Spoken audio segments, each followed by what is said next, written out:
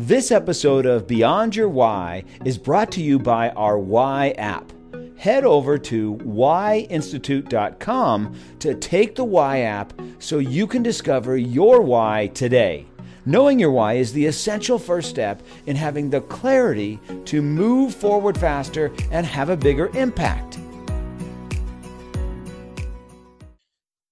Welcome to Beyond Your Why podcast, where we go beyond just talking about your why and actually helping you discover and then live your why. So if you're a regular listener, you know that every week we talk about one of the 9 whys. We talk about that why, and then I bring on somebody that has that why. So if you have not yet discovered your why, go to whyinstitute.com, discover your why, and then come back and listen to the podcast because it'll have much more of an impact for you when you know your why. And so today we're going to be talking about the why of contribute. To contribute to a greater cause, make a difference, add value, or have an impact in the lives of others. Now, these are people that yearn to be part of the greater good, right? They don't have to actually be the cause. Rather, they want to be part of it in a meaningful way. They make a difference in the lives of others, in an organization or a cause that they believe in. They support others and relish the success of the greater good. There's somebody that's going to use their time, their energy, their money, their connections to help other people do better. And so for today, I've got a very fascinating guest for you. His name is Damon West. And let me read you his bio because it's not the typical bio as we're going to talk about in just a little bit. He is a motivational speaker and best-selling author of the book, The Coffee Bean, A Simple Lesson to Create Positive Change. His first book and autobiography, The Change Agent, How a Former College Quarterback Sentenced to Life in Prison Transformed His World, was published just 3 years after his release from a Texas maximum security prison. Sentenced to 65 years in Texas prison, Damon West once had it all. He came from a great family in a home full of God, love, support, and opportunities to reach any goal. A natural-born leader, an athlete with good looks and charm, he appeared to be the all-American kid pursuing his dreams. Underneath this facade, however, was an addict in the early stages of disease. After suffering childhood sexual abuse by a babysitter at the age of 9, Damon began putting chemicals into his body to alter the way he felt. Once he was introduced to meth, however, he became instantly hooked. And the lives of so many innocent people would forever be changed by the choices he made in order to feed his insatiable meth habit. After a fateful discussion during his incarceration with a seasoned convict, Damon had a spiritual awakening. He learned that a coffee bean changing in the application of heat and pressure was capable of changing the environment around him. Armed with a program of recovery, a renewed faith, and a miraculous second chance at life, Damon emerged from over 7 years in prison, a changed man. His story of redemption, grit, and determination continue to inspire audiences today. Today, Damon lives a life of recovery and service, going to meetings and sharing his story all over the country with schools, churches, athletic teams, corporations, conferences, and inside correctional facilities. Over the past few years, he has been sharing the coffee beans lesson with dozens of college football teams such as Clemson, Alabama, Georgia, and Texas, and countless schools and businesses. His Be a Coffee Bean message has inspired thousands, winning him the Service of Mankind Award in 2017. Damon, welcome to the podcast. Thank you so much for being here.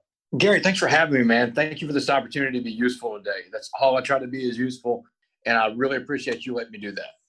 I heard about you through one of my mentors. We were playing golf, and one day, after we played, we were sitting down having breakfast, and he told me your story. And I don't want to tell it. You'll do a much better job than I could.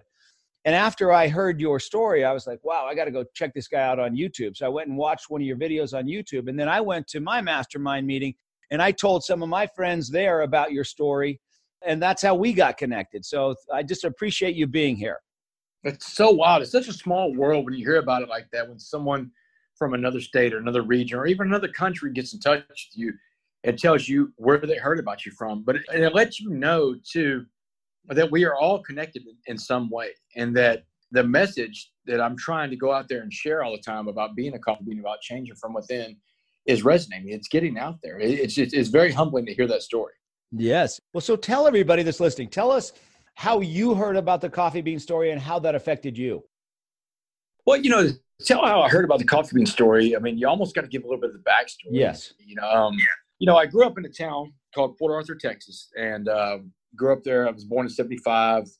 My father was a sports writer. My mother was a nurse. Got an older brother named Brandon, younger brother named Grayson. Nice, neat, little happy home. But, we had our problems too. Like, you talked about I was molested when I was 9.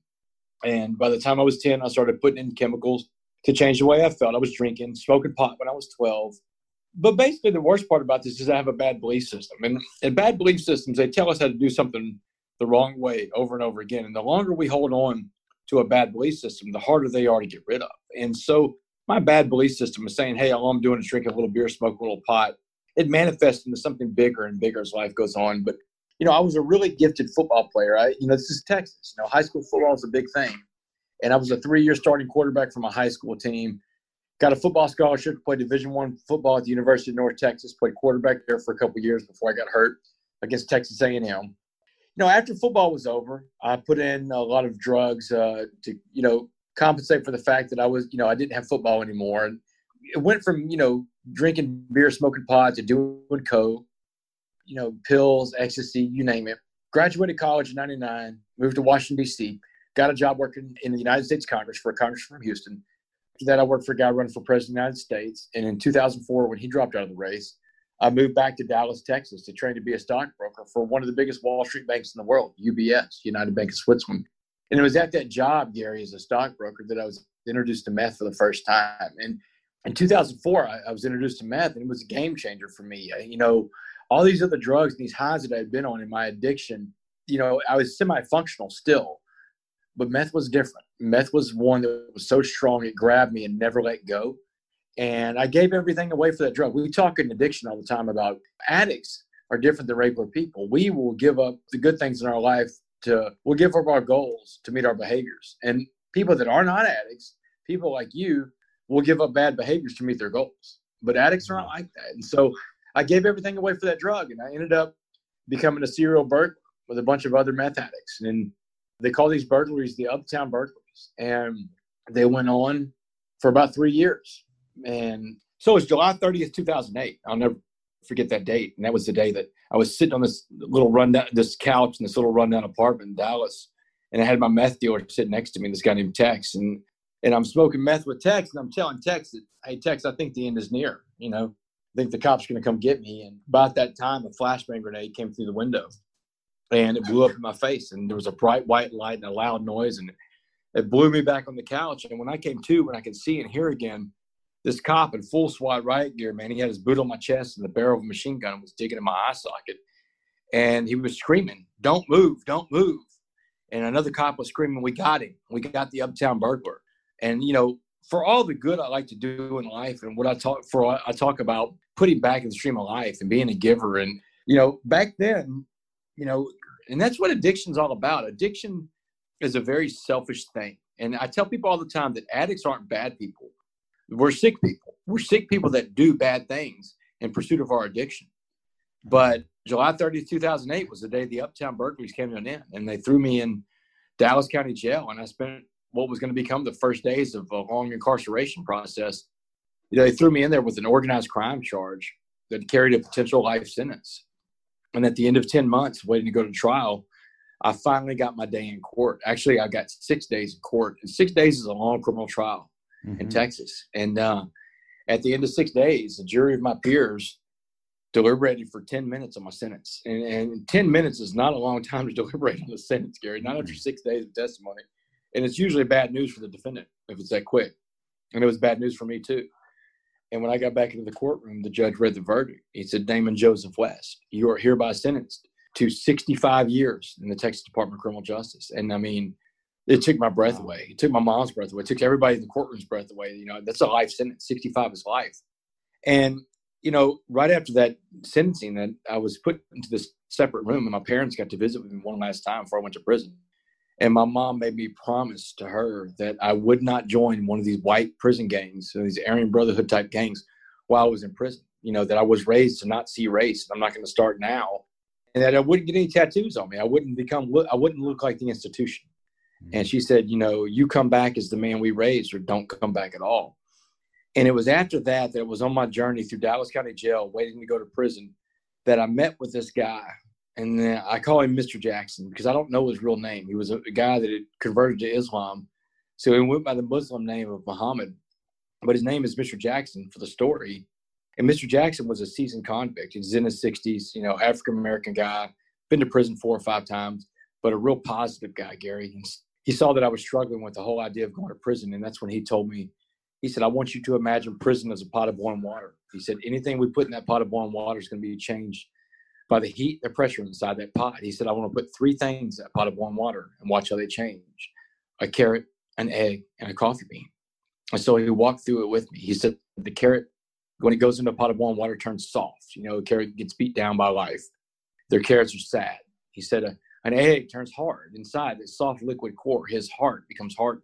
He said, if your heart becomes hardened, you're incapable of giving and receiving love. He said, if you're incapable of giving and receiving love, you have become institutionalized, and you will not come back as someone your parents recognize, because your eggshell will have swastikas tattooed all over it. And he said, the coffee bean, the smallest of these 3 things, had the power to change the entire atmosphere inside that pot. He said, everybody in life puts that energy, negative or positive. He said, whatever kind of energy you put out, you attract back. He said, so if you're going to survive prison and come back as someone your parents recognize, you will have to be like that coffee bean. You have to change the atmosphere around you. And, so the last thing Mr. Jackson told me before I got on the prison bus in August of 2009 to transfer to the Texas Department of Criminal Justice, he said the last thing he told me was go out there and go be a coffee bean. And so that's where I heard the coffee bean for the first time, which is, Gary, it's kind of wild to think about that. The coffee bean message was given from one inmate to another inmate in an effort to help. But, I asked Mr. Jackson when he told me, I said, what do you find more of in prison? And he fired back at me real quick. He said, eggs. He said, the egg is a natural evolution of a human being inside of a maximum security penitentiary. He said, we are not made to withstand what you're about to go through. He said, you'll probably become an egg too. So I wonder what he would think if I could find him today and tell him how far his story has gone. John Gordon, best-selling author and motivational speaker, John Gordon. I'm in my office last month in August. I get a phone call, and it's John on the other end of the line. And he says, hey, Damon, it's John Gordon. And I'm thinking first, Gary, I'm like, John, how do you even know who I am? How do you have my number? He said, Damon, Dabo Swinney can't quit talking about you and that coffee bean story. He said, listen, I want to write a book with you. He said, we'll call it The Coffee Bean. We'll get this message out all over the world. The whole world needs to hear about the coffee bean message. He said, write this book with me, Damon. And I thought he was crazy at first. And I told him, I even said, John, you don't have to do this book with me. Go do it yourself. And he said, no. He said, God told me to do it this way. Let's do it. And so we did. The Coffee Bean came out in July. And I tell you, Gary, every week we get another email from the publisher saying the rights to the Coffee Bean have been sold in China, or the rights to the Coffee Bean have been sold in Saudi Arabia. So the book is now in Arabic. It's in Chinese. The rights have been sold in France. It's in French. It's in Vietnam. Wow. And it's in Korea. Yeah, the book, literally the Coffee Bean message is going all over the world. So it's wild, Gary. Yeah, it's really neat to be a part of. Could you ever have imagined that when you were sitting in prison what did you think when you were sitting in prison, what it was going to be like if and when you get out? When I was sitting in prison, my thoughts of, because I knew I was getting out because I got sent to a 6-month facility in the end. When I made parole, I had to go through a 6-month drug treatment center. It's an in-prison therapeutic community. And the thoughts that I had about what life was going to be like on the outside were not what life really was on the outside. I was so nervous, so scared about would people accept me? What would life be like with this felony? I've got a life sentence in prison. I'm on parole the rest of my life. But it wasn't like that, Gary. Fears, for the most part, aren't real. We give fears their life, their presence. We make them bigger than what they are. It's like I tell people all the time, like the boogeyman or the monster that was under your bed or in the closet. You never found that monster because it wasn't real. It was all imaginary. It's all in your head. And my fears of when I was coming out of prison weren't real either. I ran into a woman in prison that was a volunteer chaplain, Ms. Dee Doucette. She was in her 80s. And I talked to her one day. I was struggling in prison, and she gave me some sage advice, Gary. She said, if you're going to pray, don't worry. And if you're going to worry, don't pray.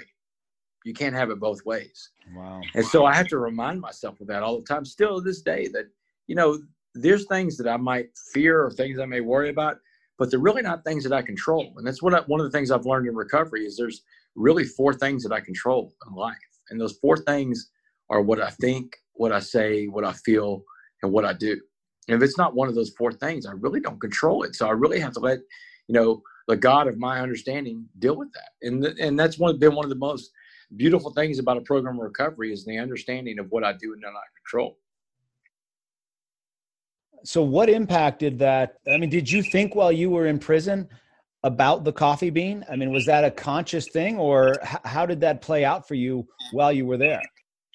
Oh yeah, no, I would go around telling people about the coffee bean. And in fact, one of my first cellmates in prison, once I got out, I caught up with him again. He's still in prison. And one of the first things he asked me, he said, "Are you still running around telling everybody that coffee bean story?" I was like, "Yeah, as a matter of fact, I am. Let me tell you where I'm telling it now." And I'm telling him all the places I've been. He's like, "Wow, I just can't believe that the story, because he saw me right when I got to prison. And one of the first things I'm telling him about is that coffee bean." And, that story, I told it when I was in prison, but I think it has such a bigger impact now in my old prison, because those guys that were locked up with me see me coming back into prison. And they all said the same thing. "Man, you told us you would come back, damn. You told us you would come back, and you did." I always ask them, "Do y'all remember if I was smiling or not when I was in prison?" They're like, "Yes, you were always smiling. You always had a smile on your face." And I said, that was the coffee bean story. And I think it is, like I said, it's even more impactful now that I'm out of prison than whenever I was in prison. Because when I was in prison telling the coffee bean story, that's just another inmate telling it to him. But now it's a guy that was doing time, that got out, is on parole the rest of his life, but has been largely successful and has been able to accomplish and achieve the things they want to accomplish too. One of the things, I was in a prison yesterday. I was in two different prisons in Huntsville, Texas. And Texas has got 104 prisons in it, by the way. We got 155,000 people locked up in Texas. Mm-hmm. So plenty of work for me to go and share my story with people in prison. I volunteer to do it all the time. So one of the things these guys will notice, I'm married now. And so one of the things these guys will notice is that I have a wedding ring on my finger. And one of the main questions I get is, how did you do it? How did you find somebody to love you out there with your background and your past? That's such a big deal for people that are incarcerated. Gary, the people I ran into in prison, they've made mistakes, but they're paying for it. They're paying the ultimate price with their lives. You can't pay a greater debt than giving up your life and time. Time's the one thing you can't replace. All the money in the world can't buy one more second of that stuff. Mm-hmm. And when you're in prison and you're doing time, you want to be loved. You want to be accepted. That's a natural need of a human being, but you don't think you will be able to find it. You feel like you're subhuman. And so I think it's important to go into as many prisons as I can, to volunteer to do that, to show those men and women that you can do whatever you want to do. No one can hold you back, but you have to have a different belief system. And everything is about culture too, Gary. I mean, you've got to change your belief system and your mindset. My mindset had to be changed from looking at prison as a punishment to looking at prison as an opportunity. And like we talk all the time about finding our why. I found my why in prison. And just because my station in life has changed doesn't mean my intentions changed. I say the same prayer that I learned how to pray when I was in prison. I say the same prayer every day, Gary. I get up and it's a 2-part prayer. It's quick, man. And it's, God, put in front of me what you need me to do today for you, and let me recognize it when I see it. And I'm off. I don't pray for anything else because I know that God has my needs in mind. And if I'm taking care of others, that my needs will be met. Maybe not my wants, man. I don't know that anybody gets everything they want, but their needs will be met. Wow. So when you got out of prison, I can't imagine you walked out of prison telling the coffee bean story. When was the first time you told that coffee bean story, and how did that go for you? I started telling the coffee bean story to school kids. I mean, it was, within a few months getting out of prison, I started talking about the coffee bean story. It just, when I first started doing my presentation, I didn't know exactly what to put in, what to leave out. There's recordings from the earlier presentations. The earlier presentations had all kinds of stuff in it that aren't even in there now, because I felt like there was, it was more of a testing ground to see what to put in there, what to put out. There's still so many stories, Gary, that I could tell from prison and stuff like that I can't, just because, you can't do it in 45 minutes to an hour. I can't tell all the stuff I want to talk about, but I had to build the right presentation. And that took a little bit of time. And so once I got, into the groove of the right presentation, I have a PowerPoint built up. The coffee bean became a centerpiece of it. It took a few months. It took a few months to figure out, hey, that's something I can put in there and people can use on the outside too. Because you got to think about it this way too, Gary. Before that, it was just me telling the story on the inside of a prison. The pot of boiling water, in my eyes, was always prison. And so I'm getting out of prison and I'm talking in front of audiences. I'm bouncing ideas off of this guy named Michael Orta that was, real instrumental in helping me get my message together, especially with social media. He's a videographer. And I'm bouncing him off the ideas about the coffee bean. He's like, hey, you need to include that. That's a big thing for people out here too. So it just took a little time to develop the right message. But once I put that in there, it took off. People latched onto that. And it's been going ever since. Did you know coming out of prison that you were going to go back into prison to speak? Did you know you wanted to tell your story? How did that happen? Absolutely. There was a letter I got in 2011 while I was in prison from my 7th grade Texas history teacher. He was a social studies Texas history teacher, a guy named Mr. Jellin. Mr. Jellin was now a principal at one of the junior highs locally in the area where I lived. And it's important to note that I did my time in a prison that is right by where I grew up. Right? I mean, I grew up in Port Arthur. The town I was locked up in was Beaumont, Port Arthur, neighboring cities. So Mr. Jellin's local, and he gets in touch with me. He writes me a letter in September of 2011. I'll never forget. And the letter says, basically, Damon, you've been to the highest of highs and the lowest of lows. You've seen the world from everywhere you can, and you have an amazing story to tell. And you need to consider that when you get out one day, sharing your story with our youth, because our youth don't. He's basically saying that not all our youth understand their why. He said, and I think you can help them find that. And I think you can help save lives with your story. And that's when the seed was planted. That's when I got my why, Yeah.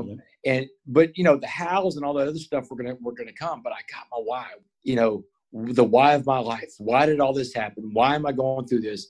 And why am I going to wake up every single day and work on myself spiritually, mentally, and physically until I get out of this place, and then continue to do that on the way out?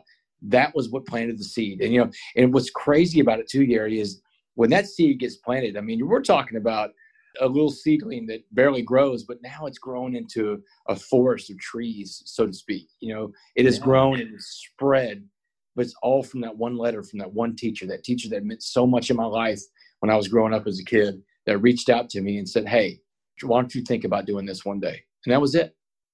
And what kind of response are you getting from kids and what in college? I know you spoke at Clemson and Alabama and Texas and all these big schools. What kind of response are you getting from these students? Oh man, I mean, from grade school on, I mean, I'm getting a response. I mean, just parents, especially parents, will get in touch with me on Facebook, because you can message anybody on Facebook and they'll, hey, Damon, thanks a lot for the conversation, you started today in our home that we didn't even know we needed to be having about drugs and bad choices. Depending on the age group, it's a different presentation everywhere you go. Obviously, elementary school kids don't get the same presentation junior high, high school, or college will get. They're all going to get something different, or a corporation is going to get something different. But the message is still the same, at its core, is you have the power to change your environment.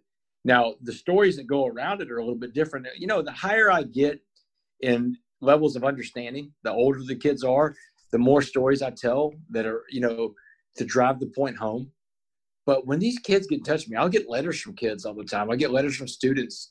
There was in August, Jalen Hurts, the quarterback at Oklahoma, he was front row center seat whenever I speak to Oklahoma. And he was also there 2 years ago when I spoke to Alabama. And so, I recognized Jalen in the room, would talk to him a little bit, and gave my presentation. 2 days later, they're announcing him as the quarterback at University of Oklahoma at a press conference. And he tells all the people in the press conference that he wants to be a coffee bean. Wow. And I've got sports writers all over the country looking me up saying, hey, what's the story in this coffee bean thing? We heard you're the one that started. But I get kids all over the place talking about wanting to be coffee beans. And they go around. And parents have even sent me these videos of these kids saying that they want to be a coffee bean too. There was a principal in Southern California that sent me a message on Twitter. He said he has a kid, a 4th grader in his school, and this 4th grader is going through a tough time. His parents are going through a divorce. Life is tough for him. Came into school one Monday morning in tears, had a rough weekend dealing with his parents. And this principal shares with him the coffee bean story from the book, The Coffee Bean, which is about this kid named Abe. And then he gives him a coffee bean that's on his desk. This kid goes out and says he wants to be a coffee bean and finds, the snow cone truck comes to school and he's spending his money, the only money he has, on these kids that he's befriended that have Down syndrome. And when the teachers found out about that, they asked the kid, well, why are you doing that? What made you want to do that? And he said, I want to be a coffee bean too. Just to hear that impacted some little kid, it helped him with his life as a 9-year-old. I mean, that's the greatest compliment you can be given, man, that you help some kid understand his purpose in life, his why. Wow. And so when you and I were going to talk, and I had you take the Why app to discover your why, and it came up with the why of contribute, add value, have an impact in the lives of other people. How did that feel for you? I mean, it felt like it was spot on. And I even showed, I was with my dad that night, hanging out with him, watching some football, and I showed my father, and I said, hey, man, what do you think about that? He said, that sounds like it's spot on. It sounds like, they know you well. And it is. I want to contribute. It's funny you say the word contribute, because when that parole officer came to visit me at the Styles unit back in 2015, she said, she was looking at my parole package. She said, look, Mr. West, we don't see a lot of guys come through like you. You had this amazing life and all these opportunities before prison. And then you make these huge mistakes. You make victims. You get this massive life sentence. And then you come to this prison and you turn this prison around. You change the entire culture inside this prison. And she said, Mr. West, I've got one question for you and one question only. She said, if you could be remembered for being anything in this life, give it to me in just one word, go. And this is in the book, Gary. And because I was a coffee bean, because I have a program recovery, because I'm just a passenger in the car and God's driving now, I had her answer for her. And I fired it back as quick as she asked me the question. And I said, ma'am, useful. I just want to be useful. I said, I can be useful in here, as you've already seen, or I can be useful out in that world finding coffee beans. And they let me go. They let me go and said, we're going to give you one shot. But if you come back in handcuffs anywhere between now and the year 2073, we can keep you until 2073.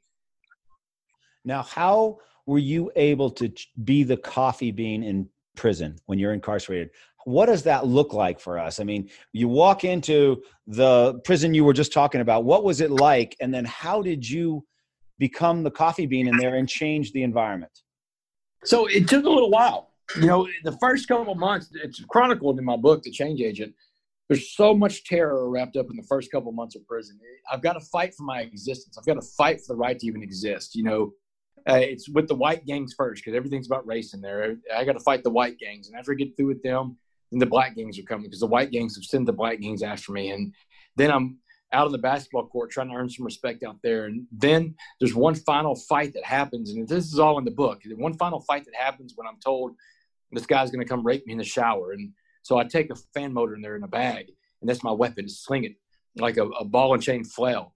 And so after the fighting was over, after everybody backed off and gave me my right to exist, because they saw that I spoke the one language everybody speaks in a maximum security prison, and that's violence.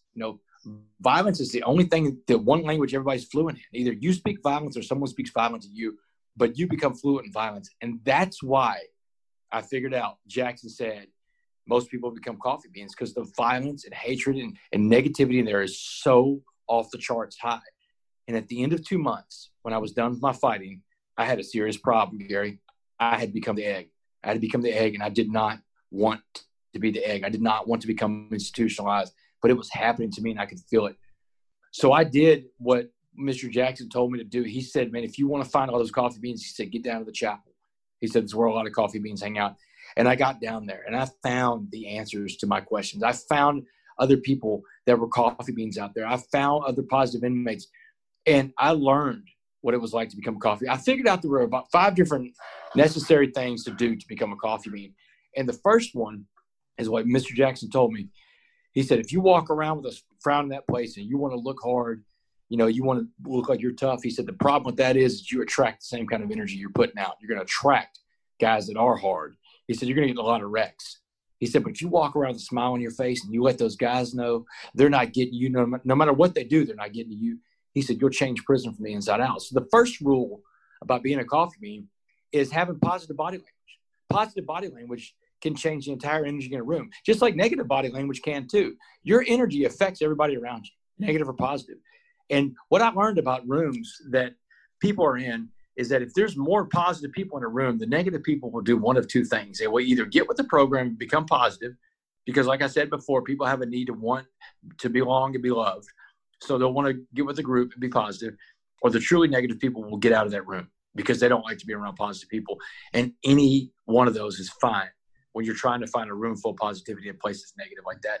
So I walked around with a smile on my face all over that place, Gary, and energy level around me was always positive. And even especially, not even, but especially in the days that I didn't feel like it, I put on that smile, man, and went out there. And it was amazing, the results of that, man. And, at first, people want to knock the smile off your face, and eventually they give up and want to get, figure out, how are you so happy? What are you doing that makes you so happy? I want to smile too.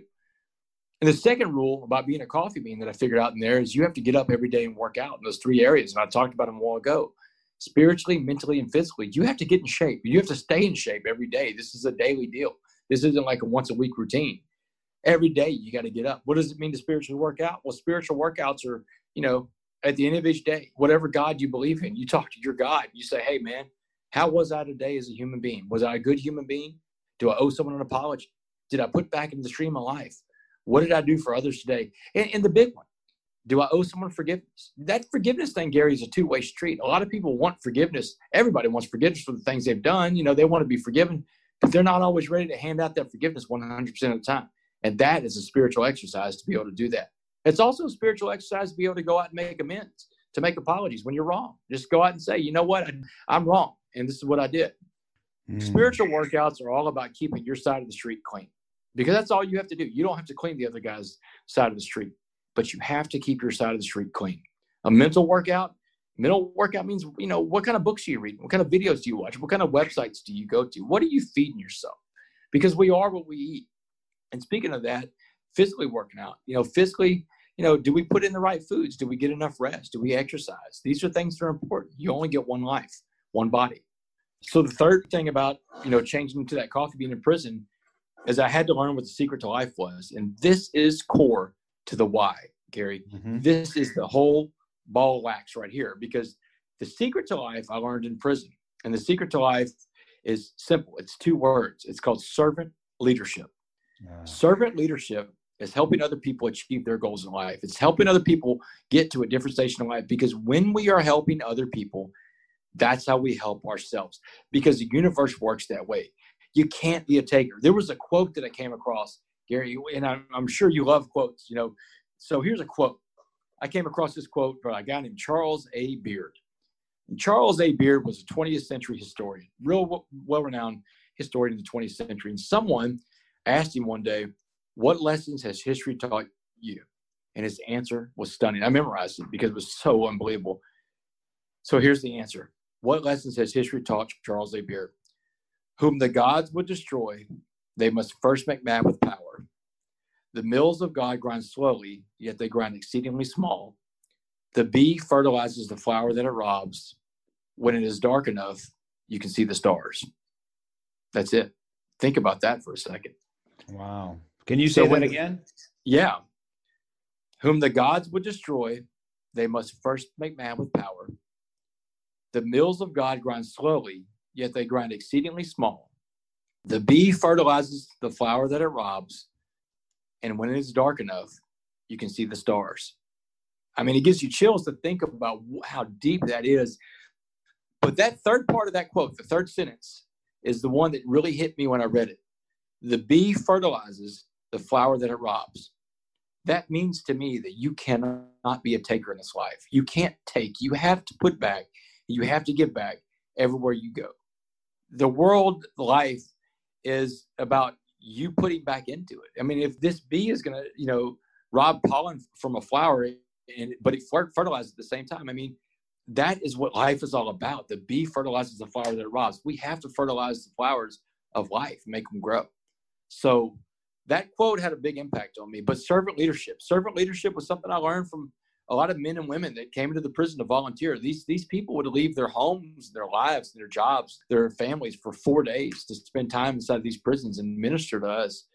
And no one wanted to be around us, Gary. No one likes the incarcerated. I mean, we're the cursed, the wicked, the sinners, and only people that, and I'm going to say it from a Christian perspective, I'm Christian, but I know there's other faiths that are all about charity and giving and helping others. But the book that my book, the Bible, Matthew 25:36 talks about when I was in prison, you visited me. I don't ever quote scripture, but that's the one scripture I'll quote because that means so much to me. Because what the people that truly live out that gospel were the ones that I met in prison that brought in hope, and they were smugglers of hope. Today, I get to be a smuggler of hope. I was in prison yesterday, and I told those guys, all those inmates, I said, when they patted me down and ran me through the metal detector, I smuggled something in that they didn't catch, and everybody was holding their breath for what I was going to say. And I said, hope. I said, I'm here today to bring y'all hope, man. And everybody was relieved because that's the one thing that's in the shortest supply in that prison, man. So servant leadership was the big thing. And the fourth thing about being a coffee bean is, like I said, knowing what you do and do not control. You know, the four things you control are what you think, what you say, what you feel, and what you do. And if it's not one of those four things, you really don't control it. And it was when I learned that lesson that I could focus my energies, focus that positivity, that desire to be useful, that desire to give back. I could focus that into those four things. And really, I eliminated a lot of thought that was wasted on things I don't control, things that I fear. You know, I don't control those things that I fear. It's like somebody told me one time, and I've used this in presentations outside of prison, make a list of the three things you love the most in the world. And then on the other side, a list of the three things you fear the most in the world. And ask yourself, is it all those things, do you control any of it with what you think, say, feel, and do? And you can rip the list up because I promise you, the things you fear are beyond your control. The things you love, that's God's realm, man. They can be taken away from you in a heartbeat. You know, you control what you think, say, feel, and do. And once I learned that, my life took off in the fast lane, and things started changing around there. The inmates took notice, the guards took notice, and the parole board took notice. And they eventually let me go after 7 years and 3 months on that life sentence. And that's when I learned what the fifth rule about being a coffee bean was, when I was out of prison and doors started opening for me. And I met a guy named Dabo Sweeney at an award show in Houston. And that's when I learned that the fifth rule about being a coffee bean is your past doesn't define you. Your past doesn't define you, man. Your past is your lesson. You learn from your past. Your past wins don't matter. Your past losses don't matter. Your past is your past. Your past is your lesson. You learn from it. The present today is a gift, and the future is your motivation. And you've got to be motivated by the right things, Gary. You can't live a successful life, and I'm not talking about successful financially. I'm talking about successful as a human and be motivated by the wrong things. Your motivation have to be pure.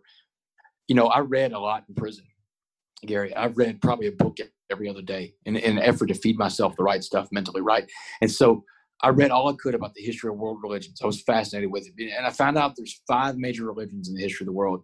There's Hinduism, there's Buddhism, there's Christianity, there's Judaism, there's Islam, you know, 5 major religions. And at the core, I mean, and 95% of the world believes in one of those 5 religions, right? And at the core of all 5 of those religions are the same 4 spiritual principles. And they come up all the time. And I mean, I've read every book. I've read the Quran. I've read the Bhagavad Gita. I've read the Torah. I've read the Bible. And these 4 spiritual principles are in there. And those 4 spiritual principles are in the big book, Alcoholics Anonymous, too. They call it the 4 absolutes. And that's unselfish, honest, pure, and loving. And they're worth repeating. I'm going to repeat them again, Gary, because they're so important in life. The 4 absolutes in life are unselfish, honest, pure, and loving. What they become is a matrix for all your decisions in life, because you ask yourself, is what I'm about to do, is this unselfish? Is it honest? Is it pure? Is it loving? And if it's not, then I know where it resides. The decisions that are outside of those 4 absolutes are on the other side of the spectrum, man, where words like selfish, self-seeking, self-want, self-desire, and self-delusion define everything we do. I'm amazed at how much you've read and how much you've been able to take that and assimilate it and put it into something that's useful for the rest of us. I mean, you've taken your challenges and made it into awesome lessons for us. And that's just powerful. And that's what life is about. Like, you know, the stuff I talk about, I didn't invent any of this stuff. Even the coffee bean thing is, you know, a guy gives it to me in county jail. Where he heard it from, who knows? And it's probably been around for hundreds of years, ever since carrots, eggs, and coffee beans have been being put in hot water, you know? Yeah. But that's what we do. That's what life is about. You find ways to get messages out there and reconfirm for people, give positive affirmations wherever you go, and make it digestible for people to understand. None of this stuff is mine. It's not unique to me. And my story, Gary, I mean, the stuff I overcame and how I did it, I didn't do that. To me, that's a God thing. To me, and and I never go around trying to convert people to a religion or trying to push a religious agenda. In fact, I tell people all the time that there's a real big difference in life between a religion and spirituality. I'm a very spiritual person. And I think that God, my higher power, has used me in a way to show the strength of what he can do and show that, give hope where there's no hope and shine light in the darkness, like the last part of that quote, when it's dark enough you can see the stars. How much darker does life get than being locked in a maximum security penitentiary with a life sentence? It's as dark as it gets, but it's always darkest right before dawn. That's what we have to understand, that no matter how bad things get, there's light coming, but you've got to change that. Those are choices. You've got to change your mindset, and you've got to not allow the outside pressures to change you. Wow. Now, how were you able, so if you got 65 years, how were you able to get out in 7? So I made parole, and here's the way that works. In Texas, you have 2 different classifications of crimes. You have aggravated crimes, which are crimes where people are physically hurt in the commission of the crimes. Rape, murder, child molesters, aggravated people, assaults. Those things have a physical victim. My crimes were property crimes where no one was ever home. If anybody had ever been home, it would have been aggravated. It would have been a crime where someone was physically affected. They were there, but no one was ever home during the commission of my crimes. So my crimes were listed as non-aggravated, which means that I don't have to serve as much time as someone with an aggravated offense. So being that my crimes were non-aggravated, I get special treatment I get good time. I get work time credits. I get the ability to make parole at a sooner amount of time without having to do as much time in my sentence. So when I got to 7 years in my sentence, or 6 years and some change, I was eligible for parole in a life sentence. And look, the chances of making parole on your first time up on a life sentence, slim to none. Doesn't ever happen. In fact, when I got out of prison, I met my parole officer for the first time. She looked at my time and she looked at me and she said, "Mr. West, I've been doing this for years. I've never seen anybody parole a life sentence on their first time." She says, "Something is working in your life, and I call it God." She said, "I suggest you let it keep working." And so knowing that I made it out where no one else does also just feeds into my thoughts that this was something that was planned on a way higher level than what I have control of, Because, Gary, think about it like this, man. There's a guy that goes out and has all this opportunity potential in life and blows it all and becomes a terrible person and hurts a lot of people on the way, gets into addiction, hurts a lot of people on the way, loses his way completely and makes victims all over the place, victims of my crimes, victims of my family. My family's probably my biggest victims.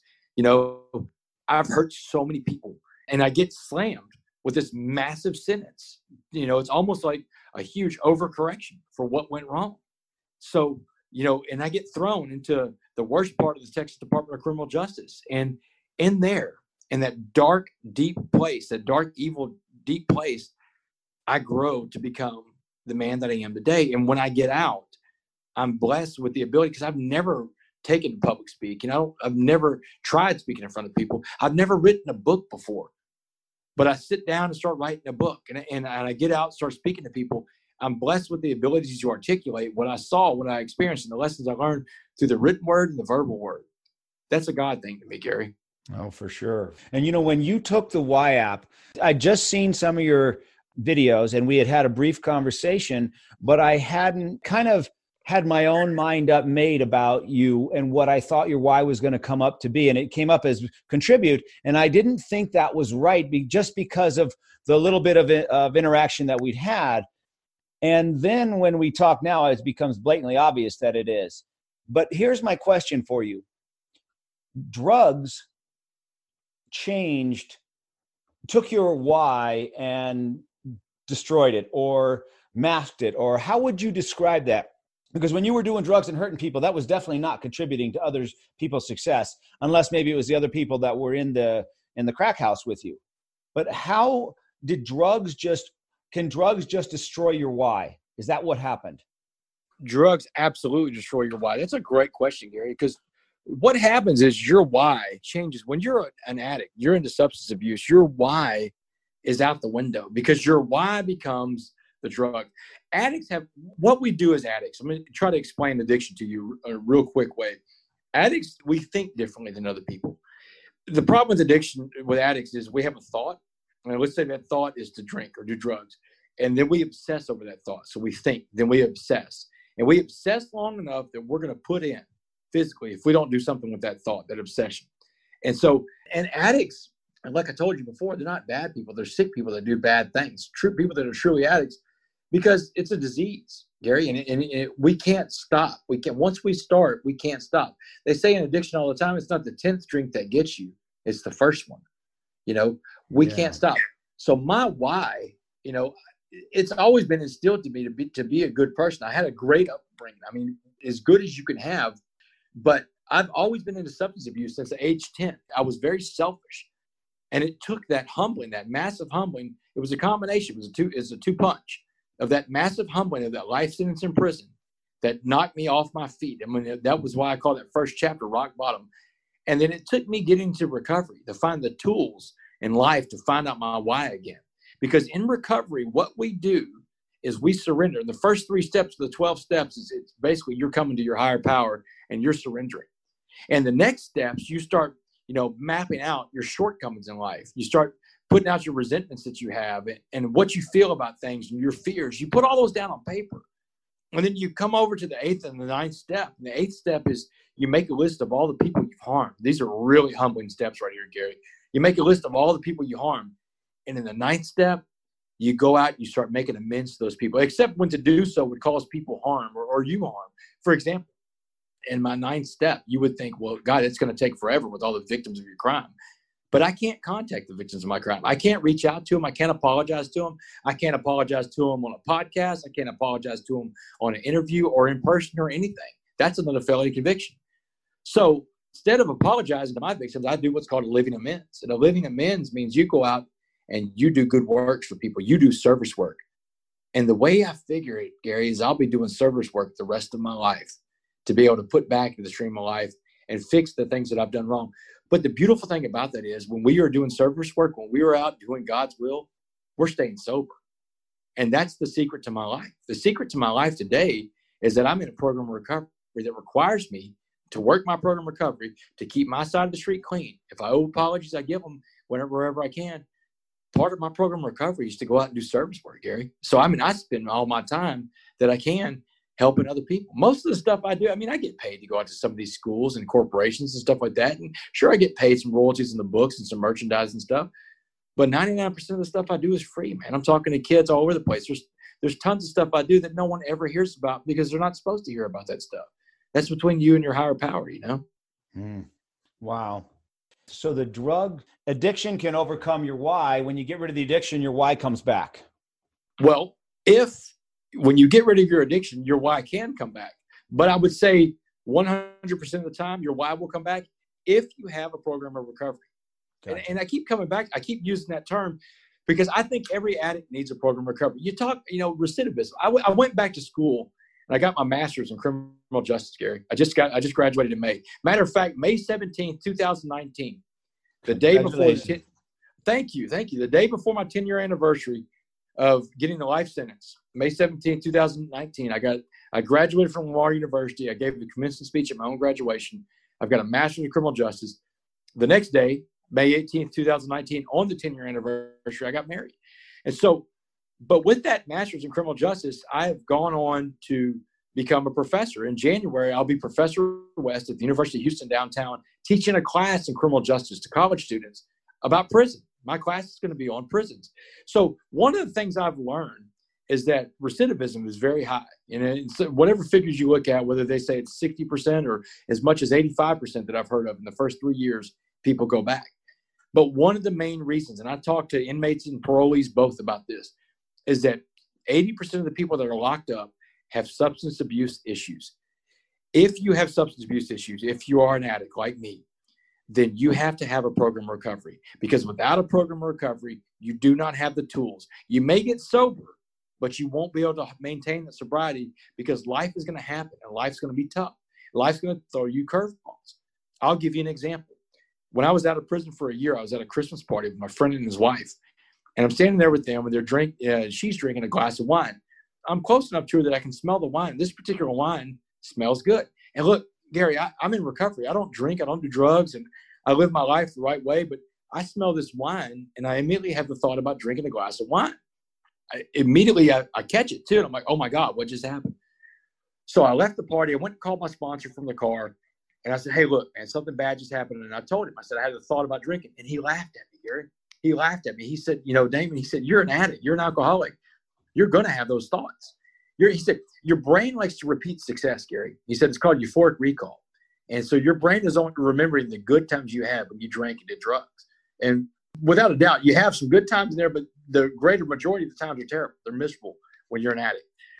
But your brain only remembers the good ones. He said, so what we need to do now is another tool of recovery. You use the first tool, which is to call somebody. Because remember, I told you have to get that thought out of your head. And I'm going somewhere with this with the why thing, Gary. So walk with me on this. So my sponsor's telling me, he said, so you use your first tool. That's a great first step. He said, we have a program of recovery. Use your first tool. You call somebody. He said, so now's the next tool. Now this is the tool we use when someone actually makes the phone call. It's called playing the tape out all the way to the end. He said, Damon, I want you to imagine that you had that glass of wine. He said, tell me what happens next. And so I'm a little bit nervous about it, Gary, because I haven't really thought about drinking. And the thought of it just kind of makes my skin crawl. He goes, look, just walk with me on it. Do this exercise. He said, all right, you take the glass of wine at the party. What now? And I said, okay, well, I'm going to be drinking bourbon at some point because bourbon was way better than wine. Wine was something you did if that's the only thing there. But bourbon was my poison, man. I love bourbon. He said, okay, good. Drink the bourbon. What next? And I said, well, I mean, if we're doing bourbon, we're going to have to do cocaine because cocaine and bourbon go so well together, right? And so he said, great, do the cocaine. He said, what next? And I said, well, if I'm doing cocaine and then I'm going to end up doing meth because meth was the biggest drug of them all. And it had me so hard. I said, but meth would be the where I would finally end up. He said, good, do the meth. He said, how's parole going? And I was like, ugh. He said, you can't pass your piss test if you're doing drugs.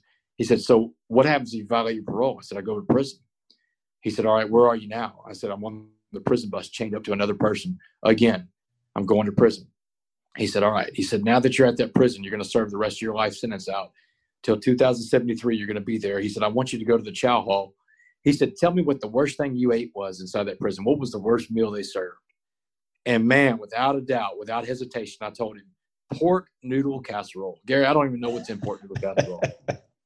He said, and this guy's an ex-con too. I've got a lot of ex-cons around me, my AA group.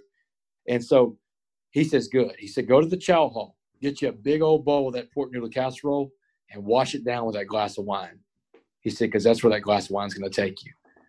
And he said, now you've played the tape out all the way to the end. You feel okay? I said, yeah. He said, you think you got the point? I said, yeah, I got it. He said, good. He said, hang up the phone and go out and have fun. Go back to the party and have fun. Be a normal person. And that was it. Wow. That's the only time I ever had the thought. But the reason I tell you that story is that you can get sober and still find your why, get your why back. But it's not a guarantee that you can hold on to that why. But if you have a program of recovery and you're willing to work that program of recovery, you get a sponsor and you work the steps. This is if you're an addict, man. If you're an addict and you're really truly an addict, you need a program of recovery. You need to get a sponsor. You need to work the steps. If you will do those things, you can not only keep your why, but you can expand on your why. And I guarantee you'll be able to keep it. My life is unbelievable. I have to pinch myself to make sure I'm not dreaming. And my sponsor told me, if you will work this program the way it's supposed to be worked, you will have to pinch yourself to make sure you're not dreaming. It's every now and then he'll call me and say, hey, have you pinched yourself today? And I'm like, yeah, I had to. Wow. I've got a ton of perspective in life on what a bad day looks like, Gary. And let me tell you something. Every day that I wake up and my feet don't hit the cold concrete floor of a prison cell, I'm having a pretty good day.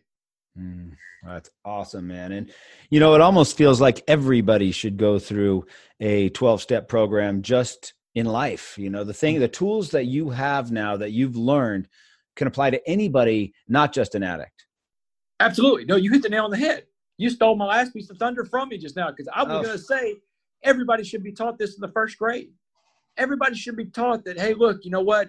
You're not the giant of your dreams and, and you've got shortcomings. And if you put them out on paper and talk to somebody about them, you'll realize how ridiculous some of these things sound and you can start working on them.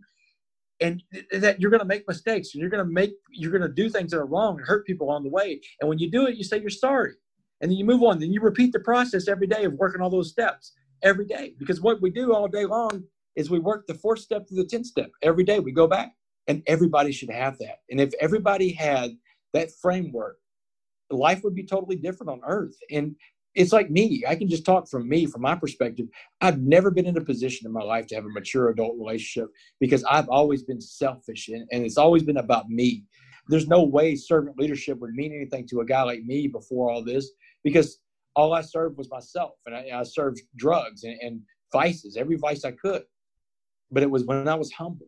And I truly think this is why I think it's God's hand in all this, Gary, because if I don't get that life sentence, if I get like a 20-year sentence, and I know that because of, the way sentencing goes, I've got to go to prison to stand on my head for 2 years and I'll get out, I wouldn't have made this change. I made this change because I got put at the very bottom with no hope and no prospect of ever getting out. But I knew that if I wanted to be that person on the outside when I got out one day, I had to become that person on the inside. Dabo Swinney, my buddy Dabo, and Dabo and I have become close personal friends. Dabo will tell his teammates, and he told me all the time, you bloom where you're planted. And it doesn't matter where you're planted. You can bloom wherever you are. And I got planted inside of a maximum security prison, the darkest place on earth, and I bloomed and I blossomed. And it wasn't because Damon West is just so amazing. It's because I allowed God to do what God does. Wow. The last thing, and I don't know if you're comfortable with this or not, but I'm curious if you're comfortable telling us about your wife. Sure, absolutely. So how did you meet her and how did all this go? Met her through a friend. She's a nurse practitioner. And there was another friend of hers that was a nurse practitioner. I work at a law firm, and we were working a medical malpractice case. And her friend that's a nurse practitioner was answering some questions for me about that case. And Kendall was there. And I met her through a friend. And, we started hanging out. We started dating. At the time, a little 6-year-old daughter. And, eventually I got to meet her daughter. And then her daughter's name is Clara. And so I got to meet Clara. And, it's funny. In May, Kendall and I have been dating a little over a year. And I got a lot of family coming in for graduation. And at this point, Kendall and I have a home together. We bought a home, but we haven't been married. And we've talked about marriage. But Kendall's thing is like, look, you've got to get Clara on board for this to work, So I'm real nervous about it. It's May, and I've got Clara in the front yard. So like the first couple of days of May, and graduation's coming up on the 17th, and bunch of families coming in town. So I just get this crazy idea, and I ask Clara in the front. Clara and I are doing some project. She's 7 at this point, and we're doing something in the front yard. So, glitter on poster board. Everything's glitter with a 7-year-old girl. And I asked Clara. I said, Clara, listen. I said, what if I asked your mom to marry me, and she became my wife, I became her husband, and I became your stepdad? How would you feel about that? And she jumped up. She was so excited. And she said, Damon, I've been wanting this for so long. And, she started repeating off to me. Before the first time I met Clara, when Kendall and I were dating, Kendall said, hey, you're going to meet Clara this weekend. And so I ran to my office, and my boss, it was in his office, a guy named Chris Kirchman. And my boss is my best friend, man. He's the guy I've gone to since I've been out about, I need to get a tailor. Where do I find a tailor? There's things that normal guys would know about, but a guy that's been in prison doesn't, And so Chris is my best friend. He has a daughter that was a senior in high school at the time. I said, Chris, I'm about to meet a 6-year-old girl. What do I do? And he said, oh, man, this is great. You're going to have a great time. His best years, man. He said, just play with her. Just be your friend. And I told him, I said, she's got a great father. It's not like I'm trying to audition to be your dad. He said, no, just be your friend. And he said, play with her. Let her paint your nails. Let her put mud mask on you. Play pretty, pretty princess. Do all these different things that she likes. Tea parties, all this other stuff. And I did. I took Chris's advice, and I played with Clara. I became her friend. Her mom told me, Kendall told me, she's like, look, she has a wonderful father. She doesn't need another dad. She needs you to be her friend, her role model, and to be there for her, to always be there for her. Let her know that you're always there for her, and things will be just fine with you and Clara, And I did that. And so when I'm asking Clara in front of the house in May about marrying her mom, she starts repeating to me. She's like, oh, my God, Damon, I've wanted this for so long. She's like, you taught me how to ride a bike. And she tells me all the different things we used to play. We played together. And she said, I'm going to go get mommy right now, and you could ask her to marry you right now. And so I'm like, whoa, that happened real fast. Here goes a 7-year-old girl. She's got it in her mind. I didn't plan for that, Gary, because I didn't even have a ring on me. So I set my cell phone up, and you can find this video online on YouTube. Just YouTube Damon West engagement. And it is literally the most priceless video in the world. I set my phone up on the back of Kendall's car to record it. I was like, might be one of those moments you want to catch. And Clara brings her mom out there, and she's like, Mom, Damon has a question to ask you. This is what he wants to ask you. And she's like, you can see the video. She's like, go ahead, do it. And I'm like, what do I say? So I get on one knee. I ask Kendall to marry me. And in the time I get my question out, will you marry me? And I'm waiting for Kendall's answer. Clara is jumping up and down saying, say yes, mommy, say yes, say yes. It is the most precious video in the world, man. So, I tell people all the time, Gary, that my life has so many good things happening in it. But on May 18th, 2019, 10 years ago, 10 years to the day that I got sentenced to life in prison, the best part of my life happened. I became a husband and a stepfather. And that's what life is all about. Life is all about those relationships we make along the way. And being that aware and being present for Kendall and Clara is a gift that I owe to recovery. Wow, man. I got tears in my eyes just thinking about you proposing there with their daughter, jumping in the background. I got 2 daughters, so I can just imagine what that's like. And you got to see the video, man. You got to go to the video and check it out. And there's a couple more videos with it, man, of Clara and I dancing because we dance. We dance a lot. She loves dancing. So we dance in the living room all the time. And then there's a video of me saying my vows, because I said vows to Kendall, and at the wedding I said vows to Clara too, because I did a lot of research on, stepdaughter vows and stepdad and stepdaughter. And man, you talk about tearjerkers, man. I can't even watch them. So yeah, I'm not crying. You're crying. I'm crying now. You got me crying on this darn thing. Well, man, I appreciate you being here, Damon. I know we've gone a little bit over time, and I just am so glad that you and I got to meet, and I got to hear your story, and I get to spread what you're doing to more and more people, because it's awesome, and it just needs to be told and need to be heard. And you're doing amazing work, and I'm just excited for you. Wow. Thank you for the platform, the opportunity to share that story, because here it is, man. I'm always looking for that one person, man, that one person that needs hope, that one person needs to hear of someone being an example of what not to do, to change their life around. And I truly believe that your show is going to let me reach at least one person a day. And that means my life was useful, and my purpose is met today, Gary. Oh, that's awesome, man. Thanks again, Damon. And have a great now I got to go, blow my nose thanks to you. But I'm not crying. You're crying. I know I am. That was awesome. I appreciate you, man. Thank you. All right, Gary. Thanks a lot, man. Take care. Take care. Bye-bye.